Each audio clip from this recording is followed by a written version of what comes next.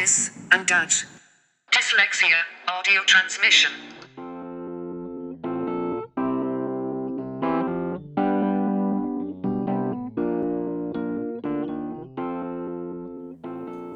Welcome to This and That, the dyslexia podcast from the Dyslexia Association of Ireland.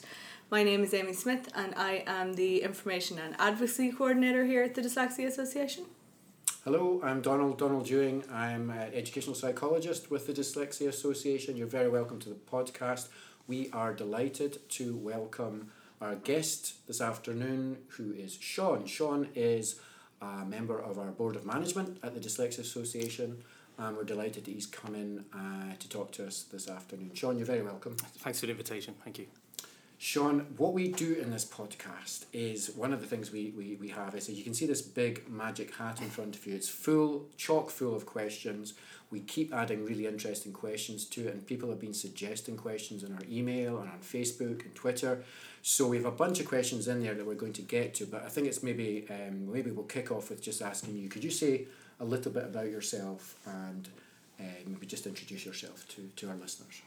Yes, my name's Sean O'Connor. As you can hear, I'm not originally from here. I'm from Manchester in the UK. Been living in Ireland for the last 12 years. Have thought about going back the odd time to Manchester. Similar weather to Dublin, but I thoroughly enjoy it here in the city. Brilliant. Thanks very much, Sean. Amy, would you like to rummage in the big magic hat first? I will. I particularly like the addition of the Diamante question marks. I think that we've jazzed it up a bit now that we're so successful. So I think it's brilliant. So the first question we have is, when did you find out you were dyslexic, and can you tell us a little bit maybe about that? Yeah, it was quite a strange story, but not actually strange compared to maybe some of the other podcasts. It seemed to be a familiar kind of state of history. I actually found out when I was 27, which was quite unusual. But did I know that I was dyslexic? I knew that I wasn't the same as everyone in my class, and I think certainly through school I had the same quite a lot of difficulties. So really from being a young kid, I remember my mum taking me to school and dropping me off the first day and not wanting to be there like every other kid. But I just didn't really grasp the reading and writing at all, and I became very much at the bottom of the class very, very quickly. And certainly when I was 6 and 7, I was asked to go along to special reading and writing class, which I quite like the word special. It made me feel great. And I went along to this special reading and writing class, and luckily I was with an awful lot of people who were like me. I thought that I was a bit stupid and thick, which is normal label that people like with dyslexia put on themselves. Yeah. And the problem what I had then is that because I was struggling so much at school, it had a massive effect on my life, because you're only a young boy. You don't really know what's going on. You spend most of your time at school. And I developed quite a lot of anxiety around my whole life and well-being, to be honest with you. I was extremely happy at home. I'm one of 8 kids, a mum and dad. It's like a tribe at home. It's all good mickey-taking and good fun. And I was comfortable there, but school was horrible. So when you're coming last all the time, and I remember one point having to go and read in front of the class, which is something people used to do very much to kids in the 1970s. I remember actually wetting my trousers in front of everybody, and everyone thought that was quite funny. I didn't think it was quite funny at all, but I remember going to the kind of rummaging around the old clothes box and getting a change of underwear and going back to class. So the problem I had with that is it gave me it gave me an awful lot of anxiety, and leading on from being anxious, I kind of had a problem with eating as well. Yeah. Because that shut down the element of self-worth, if you want. I understand it now. I didn't then. Yeah. I can articulate it well now.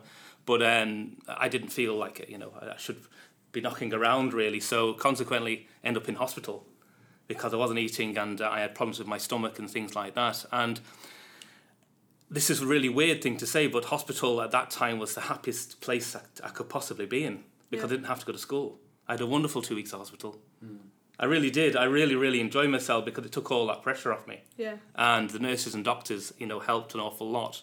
And then, obviously, you just go back to school. But from then on in, strangely enough, I understood that I started to manage my expectations. which which is good as an adult now. But I really recognise now that I'm at the bottom anyway, so I can try, but I know I'm going to come last. So that's fine with me. Yeah. And that really went into secondary school.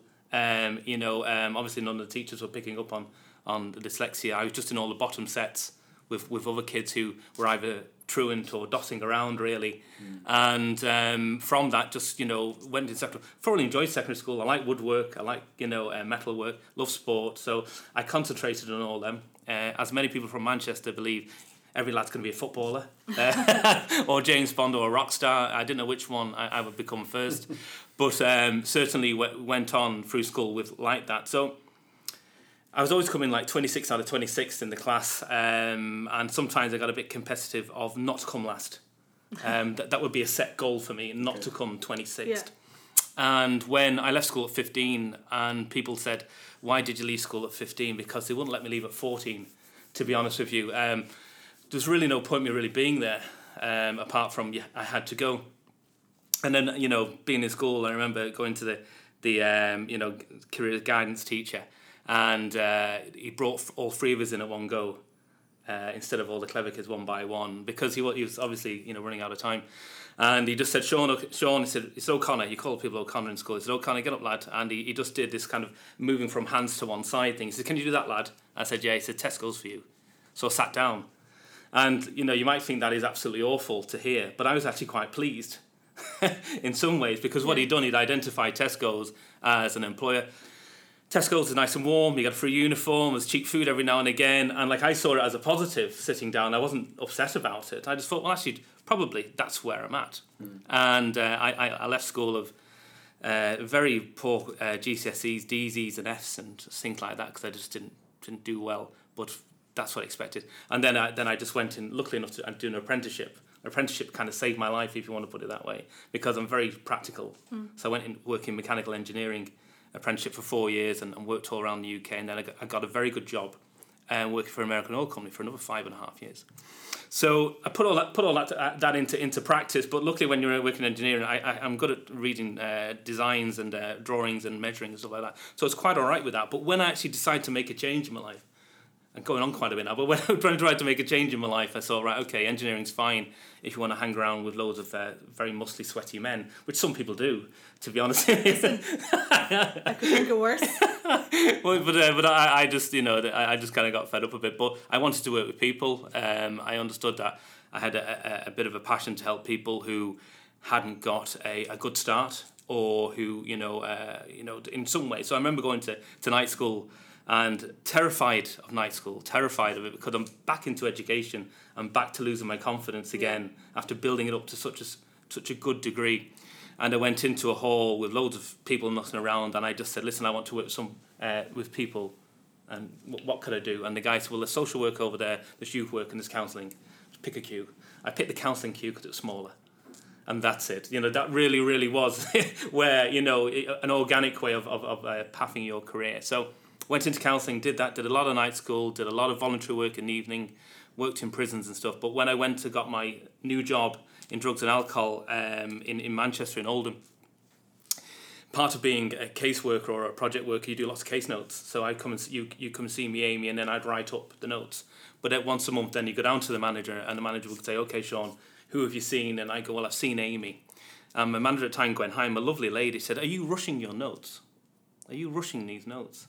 And I said, Gwen, that's the third copy I've written, because it takes me a long time to get it right. I don't know what it is. I'm a bit daft. I'm sorry about that.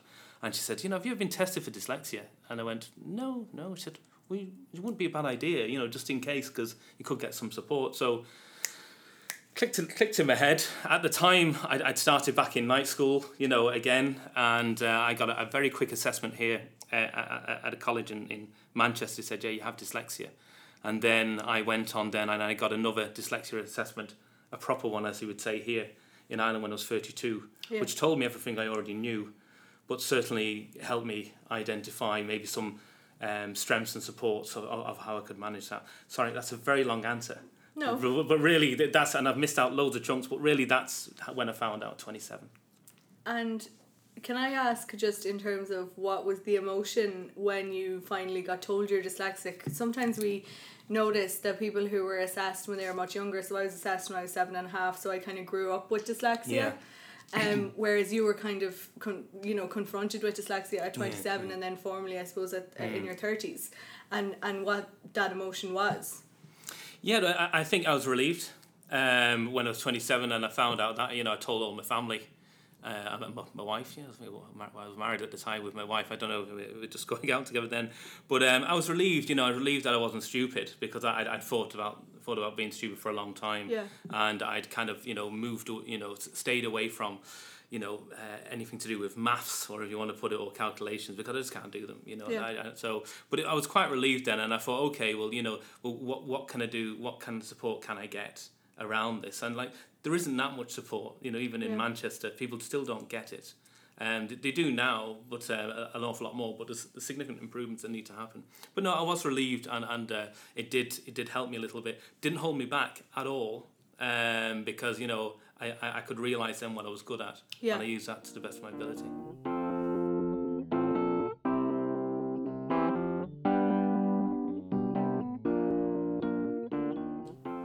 Sean, I'd like to ask you, we always ask guests on the podcast about this, but can you identify individuals who have been really important to you, either in providing support or kind of giving you advice around dyslexia or issues related to it?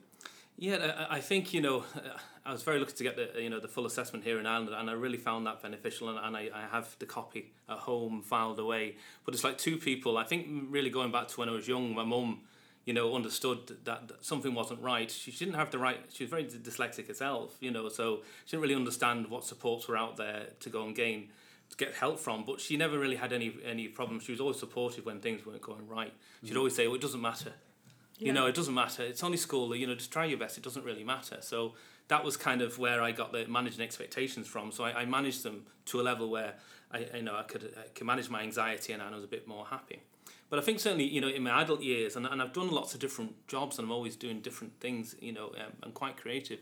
And my wife has always been a great support, because when she met me, I was working in engineering, and I was doing a job and it was fine. But to go back to night school, retrain, and do several other new jobs since then, and move countries, and renovate houses and all this kind of stuff. She's never been standing in any way saying, "Oh, hold on a minute, you need, is this a little bit beyond you?" Even though I've thought about it, that I'm really putting myself out there, and I think you have to, to grow, you have to stretch, and I'm always happy now to be in that uncomfortable space where I know that I'm probably at the outer limits of my ability, but it's moved on, my ability's grown so much, I'm quite comfortable all the time.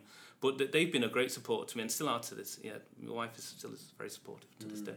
That's really interesting, because we spend a lot of time when we're doing talks to parents and to teachers about having high expectations for people with dyslexia when it comes to kind of creativity, intellectual capacity, thinking, but then reasonable expectations when it comes to spelling, handwriting, reading speed, things like that. Sure. And it's that it's a little bit of a subtle message. High expectations for some stuff and reasonable ones for the other. Does that kind of chime with you? Yeah, absolutely. And I think certainly for, all through my education, even in my college education, it helped having dyslexia in some ways, because I was able to identify that to the tutor when I was doing all my qualifications, and they made some changes, gave me more time to do my coursework. They asked me what colour marker they wanted to use on the board, asked me when there's 20 other people there, so obviously the letters wouldn't run into each other when I got tired. But that is a great help. But I just think it would have been easier maybe if I was a bit younger, that I could have been identified, because I have nephews and nieces who've got dyslexia and dyspraxia and things like that, and luckily that they've been identified earlier. They got the good supports in college, they got more time for exams and so on and so forth. But even when I'm applying for a job or doing anything now, if there's any aspect of intellectual disability, I always put it down. I'm quite proud of the fact, and I also want to know what support you're going to give me in these areas, because I think there's a level of understanding that still needs to happen out there. Actually, I think that's a really good point in terms of I do that as well. So I always tick the box to say that I have a disability, and in every interview I talk about my dyslexia. And I talk about how it's one of my greatest strengths and all the amazing things I have, and they could get all of those things and me, but they might have to put a free computer program on my laptop, you know, so it's kind of a good bargaining tool. I think sometimes people with dyslexia are often hesitant, because I think because it is an invisible disability, there is this concept that we are somehow gaming the system, or you're getting extra time which you don't deserve, or you know, so if you could say something to people who are maybe starting college and are hesitant to go to their support, the access support or something, would you encourage them to do that? Absolutely, you know, that's why supports are there. You know, it's about equality, not inequality. Like, you know, it's about people being equal. And if you can identify that, you know, you have dyslexia or dyspraxia or something like that, you bring that to whoever the authority is there and let them know that. And then look at what supports they will give you. And don't give up on that as well, because what you're doing at an early stage is identifying your level of need. And it's for them to try and address that all the way through your 4 years at college, which is a long time. Yeah. And as we know, is that if you don't get it right at the very beginning, lots of people drop out by December, they get stressed, they get anxious, and people don't fulfill their potential. I know lots of people like me who've never fulfilled their potential because what they were told at school, you know, just didn't sink in, and they believe they're not good at anything.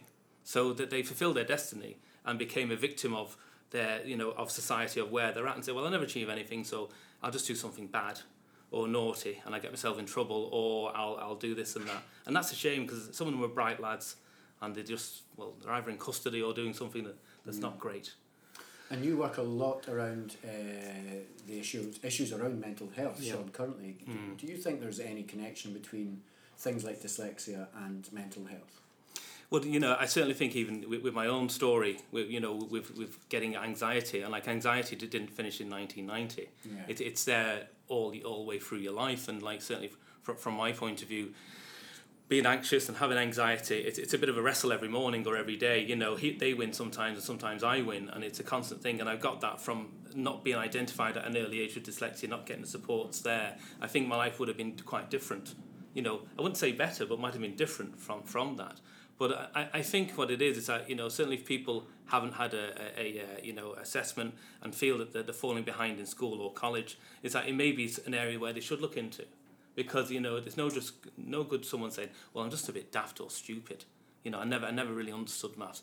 There could be a very good reason for that. And that's where you can get the supports to help you. Yeah. And because the level of anxiety and mental health, you know, in the country, you know, is suffering. And whatever supports people can get and talk about it, the better.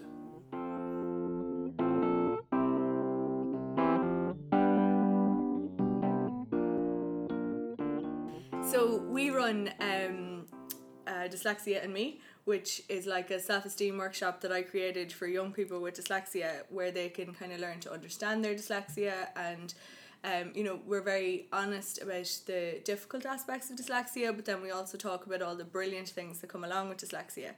And one thing we do is we talk about the positive words we associate with our dyslexia, like creativity, outside the box thinking, you know, great personalities, clearly Sean, the great personality aspect. Thank you very much. But also some of the negative words that we associate. And I honestly believe that every dyslexic person has like a word that makes like their back tense up that was used about them. So mine is careless.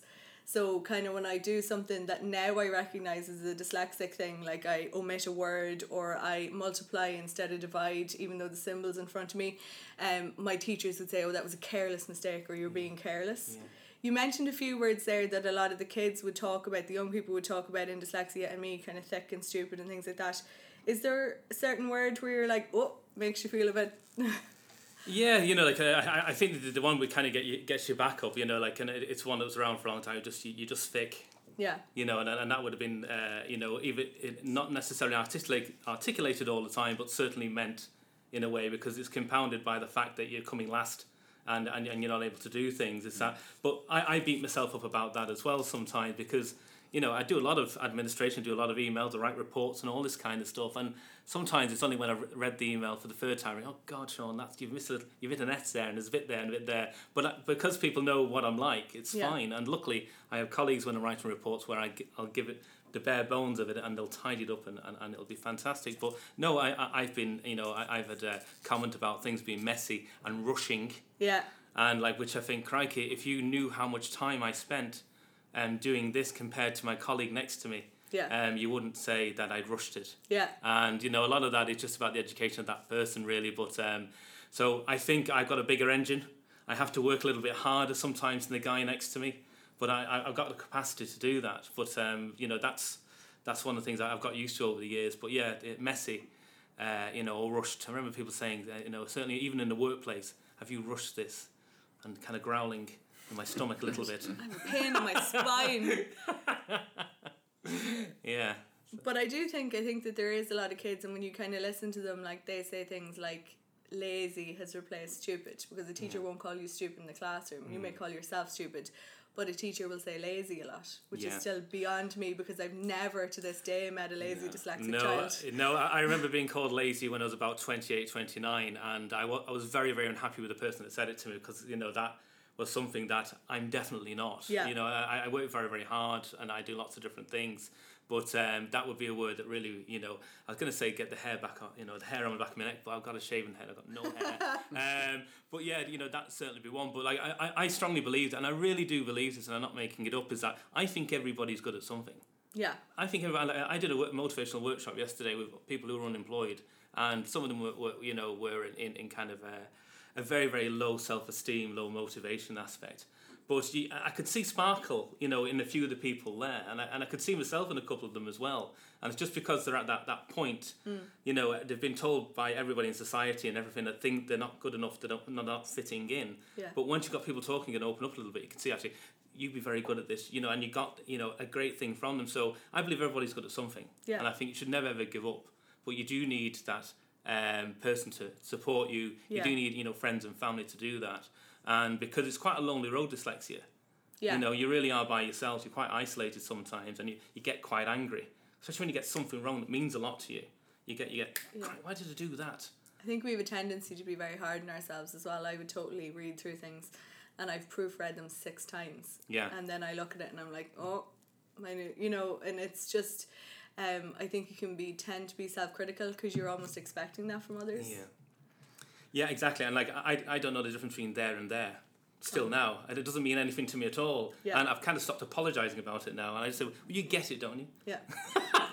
You know what I mean? You know, like it's in the same sentence. You understand that. Can't tell the difference between does and dose, so my emails can be very confusing. Yeah, the who and how was a big one for me, because I know the Who are an amazing English rock band, and you know, so I always think music, Who. Yeah. So I get that, and that's my little reminder. Excellent. There's a terrible snobbery about spelling as well, and spelling mistakes, which is quite an intimidating backdrop. I'm thinking of things like Twitter, where someone makes, you know, this is a format where you're quickly firing off a message, and you make a little bit of a grammatical or spell mistake, and someone who has clearly nothing better to do with their time goes to the trouble to point it out to you, and it just seems pretty futile and misses the point of the message. Yeah, it's true.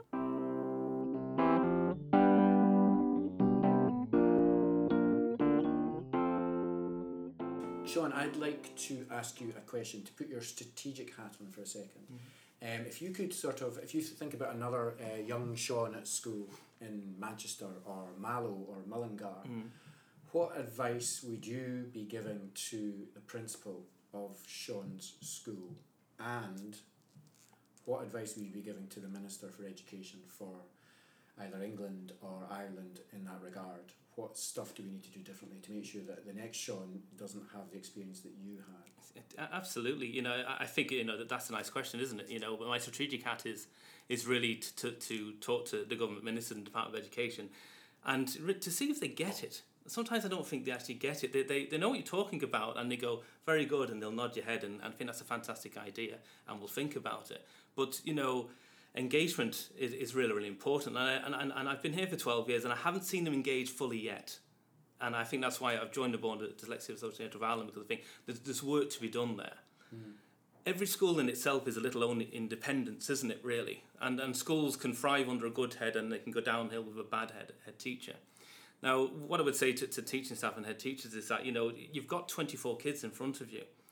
Yeah, 12 of them might be as bright as a button, and like they are going to do well if you're not there, you know, or someone else is. They're fine. I'd look at the back of the class. Look at the people at the back. because I think they've just got as much to contribute to life as everybody else. So educate yourself. You're in education. Why wouldn't you want to do further education in identifying the need of the people in front of you? So it really should be a compulsory element for all teaching staff across the country to have a significant segment of their training in training college about dyslexia and all other learning difficulties that children go into school with that are undiagnosed. I think that should be a core element of it, because what it is, if they understand the dyslexia or any other intellectual disability, then they will be able to identify and support it at an earlier stage. Yeah. Instead of doing with something and saying, this kid is 9, he's a disaster, he's all over the place, he can't sit still, he's disruptive. Do you know why the kid's disruptive? Because you don't really understand that child. Yeah. So if you educate yourself better as a head, as an individual teacher, but also from a department point of view, they need to take it seriously, need to engage appropriately, need to fund us appropriately as well. If they did everything that they needed to do, we wouldn't need to be here. Yeah. Do you understand? So if they actually took it on appropriately and addressed this across the nation, and it was part of the curriculum in the training college, and it was part of additional learning when the teachers go back, that would be fine. Now I know teachers come in here and they do further training, which is absolutely amazing, which is great. However, they could have been teaching for 20 years before they come in here. Absolutely. And how many children have been left behind in that time? Thousands, to be honest with you. Yeah. And the thousands of young people are wandering around downstairs now with not much to do. Yeah, absolutely.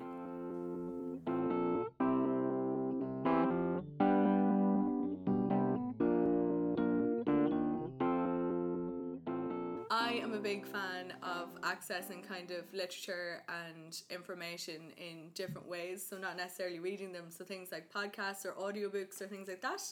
Are you a fan, Sean? Yeah, absolutely. I do a lot of driving, so I'm sat in the car a lot, and I tend to, before I get in the car, I plan my journey, not distance-wise, but what I'm going to listen to wise. So it's normally, I listen to lots of the Guardian podcasts, I like the football podcast on that. I like your podcast, obviously. I've listened to them up to now, and that's why I'm here. But yeah, so I listen to a lot of that. I do love music as well. I'm not a reader. I've never been a reader, and I think that's really down to me struggling to read.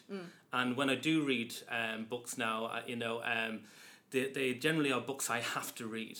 Do you understand? Rather than I want to read. My wife reads every night. She reads a real bookworm. I'm not. If I read any more than a few pages, I get tired. And that's whatever. Even if it's a funny book, I've tried funny books and all sorts of stuff. I love the podcasts. I find it very, very interesting. I wrote a book a couple of years ago myself. Wow. Which was a bit peculiar. And the reason why I wrote a book, because I think I wouldn't be, because I didn't think I'd be able to.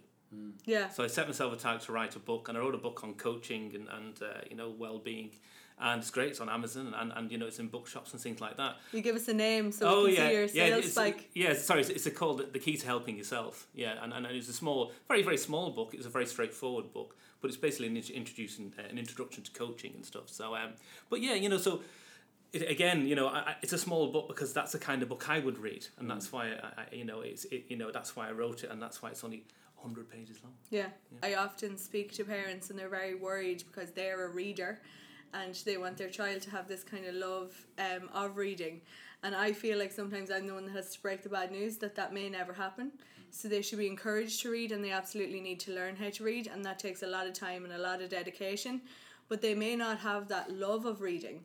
But they will find something that will give them that information that they can learn from in lots of different mediums. So they can listen to an audiobook, so they can be technically reading and getting the same information as you do, but it's just through a different form. So I think it's important that as adults we do acknowledge that some of us aren't readers. Yeah, absolutely.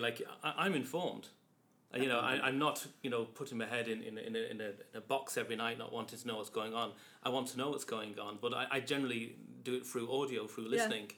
I listen to audiobooks or in the car or anything like that. But, it's not because, I can't be bothered reading or, I don't enjoy it. It's just that I find it difficult. Yeah. It tires me out. Yeah. If you want Sean to go to sleep, give me a book and I'm gone after a page and a half. My eyes are tired and all that kind of stuff. So, no, it's not for me. But I'm not avoiding being informed or realizing that J.K. Rowling wrote some amazing books, you know, that my wife loves and stuff like that. But yeah, I'm not in that capacity at all. I think it's great. I think it's nice to see that, and I think it's also comforting for parents to hear as well sometimes, because, you know, there is that fear of like, if they're not a reader, what will they do on holidays? Yeah.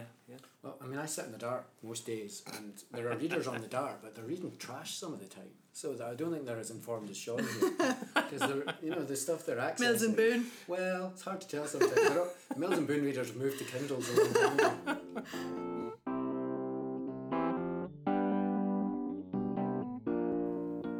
This is my favourite question. I think you only get me on the podcast, Donald, to ask this question, but it's probably only a question another dyslexic can ask, and that's, if they created a magic pill that would get rid of your dyslexia in the morning, would you take it, and why?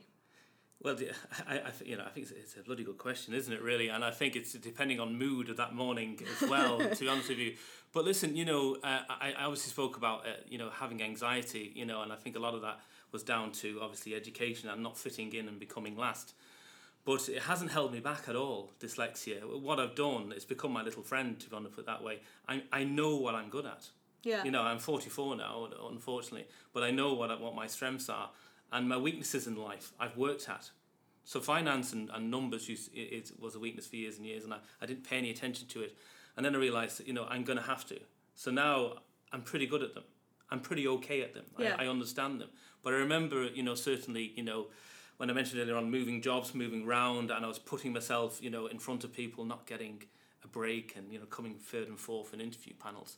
But certainly when I worked in drugs and alcohol, I managed the drugs and alcohol services in Manchester City Centre, which is obviously a very, very busy place and lots of clients and 38 staff, and it was a great time for me. I was only 28. I was very young as a service manager, but I've got a great belief, and luckily enough that the CEO at the time had a great belief in ability. Yeah. Can you do it? Not who you're related to or how old you are. So they gave me an opportunity when I was 28 to start a brand new service, to find a building, to find the staff, to get the clients through the door, and I did it really, really quickly. And it was one of the happiest times I had, you know, as a young manager. At the same time, strangely enough, I remember thinking back to some of the lads I went to school with and how some of them had gone on a different path. And I remember meeting a guy. I was working in drugs and alcohol as a prison link worker, so I was working with people who had gone into custody because they had drugs and alcohol problems, and they were bouncing in and out of prison. I remember bumping into a lad I went to school with coming out of prison one day, and, you know, thinking, you know, that lad was bright. He was bright in certain ways, but not academic. Yeah. And the lad was leaving prison. So, and he's telling me about story and everything like that. And I go, okay, well, fair enough then. You know, you've done that, and you had to go to prison because you did something bad. But then again, I thought to myself, well, when people are going to court, there's also a lot of people that the magistrates in England didn't understand. So I thought, I can do that. So strangely enough, is what it is that in England you apply to be a magistrate. You know, you get an application form. This is a long time ago. I was, you know, was it 16? It was 18 years ago. Wow. Crikey. And 18 years ago. So you apply to be a magistrate, and you come into an interview. They ask you questions like, what do you think about the war in Iraq? What do you think of racism in the police force? How can you be mature? You're only 28. You're only a kid. Tell me 3 things you really hate. They're the interview questions you get. So it's not a really balanced kind of interview. But they do that for 2 hours and then bring you back in a few weeks later for another 2 hours and do that.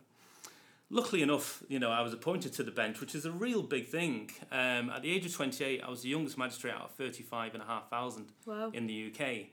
And I remember telling my boss at the time, and he said, Sean, you should be in the dock yourself. Don't mind sending people to custody on a Thursday. But certainly, you know, as an achievement, and certainly at a period in my life where things are great now, by the way, you know, but at an early age where dyslexia hadn't really fundamentally took me off the tracks a few times, I put myself soundly on the tracks and worked very, very hard, and to become a justice of the peace, a magistrate in the UK at that age, and manage drug and alcohol services in Manchester City Centre at 28 is a significant achievement. And I only look back on it now and go, crikey, you know, that was really, really good, wasn't it? And but yeah, so I'd still take the dyslexia pill. It was very, very uncomfortable at times when I was very, very young. However, I've learned a thing called resilience. Yeah. And I'm very resilient now, and I'm quite tough.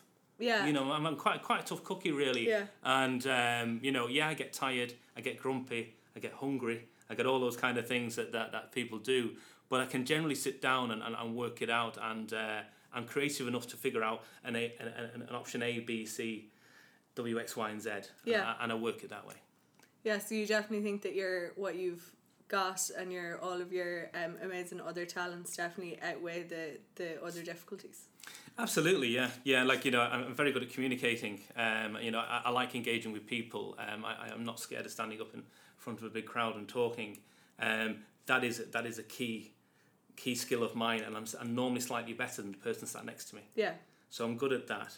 So I know what I'm good at, and dyslexia has given me that gift. I believe it has, actually. Yeah. It's made me concentrate and be very good at certain things. I'm not creative in the sense that, I know you spoke about people who are artists and writers. I'm not creative that way. I'm just good at getting people, working well with people, engaging people well, and getting them on my side and having a common goal. I'm pretty good at that. And, luckily enough, I'm here at Dyslexia Association, as a director. I was the chairman of Pieta House for a number of years, the large charity. I wrote to Pieta House, wanted to be a director, because I thought I could help them out. Yeah. And I became the chairperson then, and I led them as chairperson for 3.5 years. Yeah. I'm still a director now, and I'm looking forward to going ahead with them. So, you've got to stretch to grow, and I'm still in that now.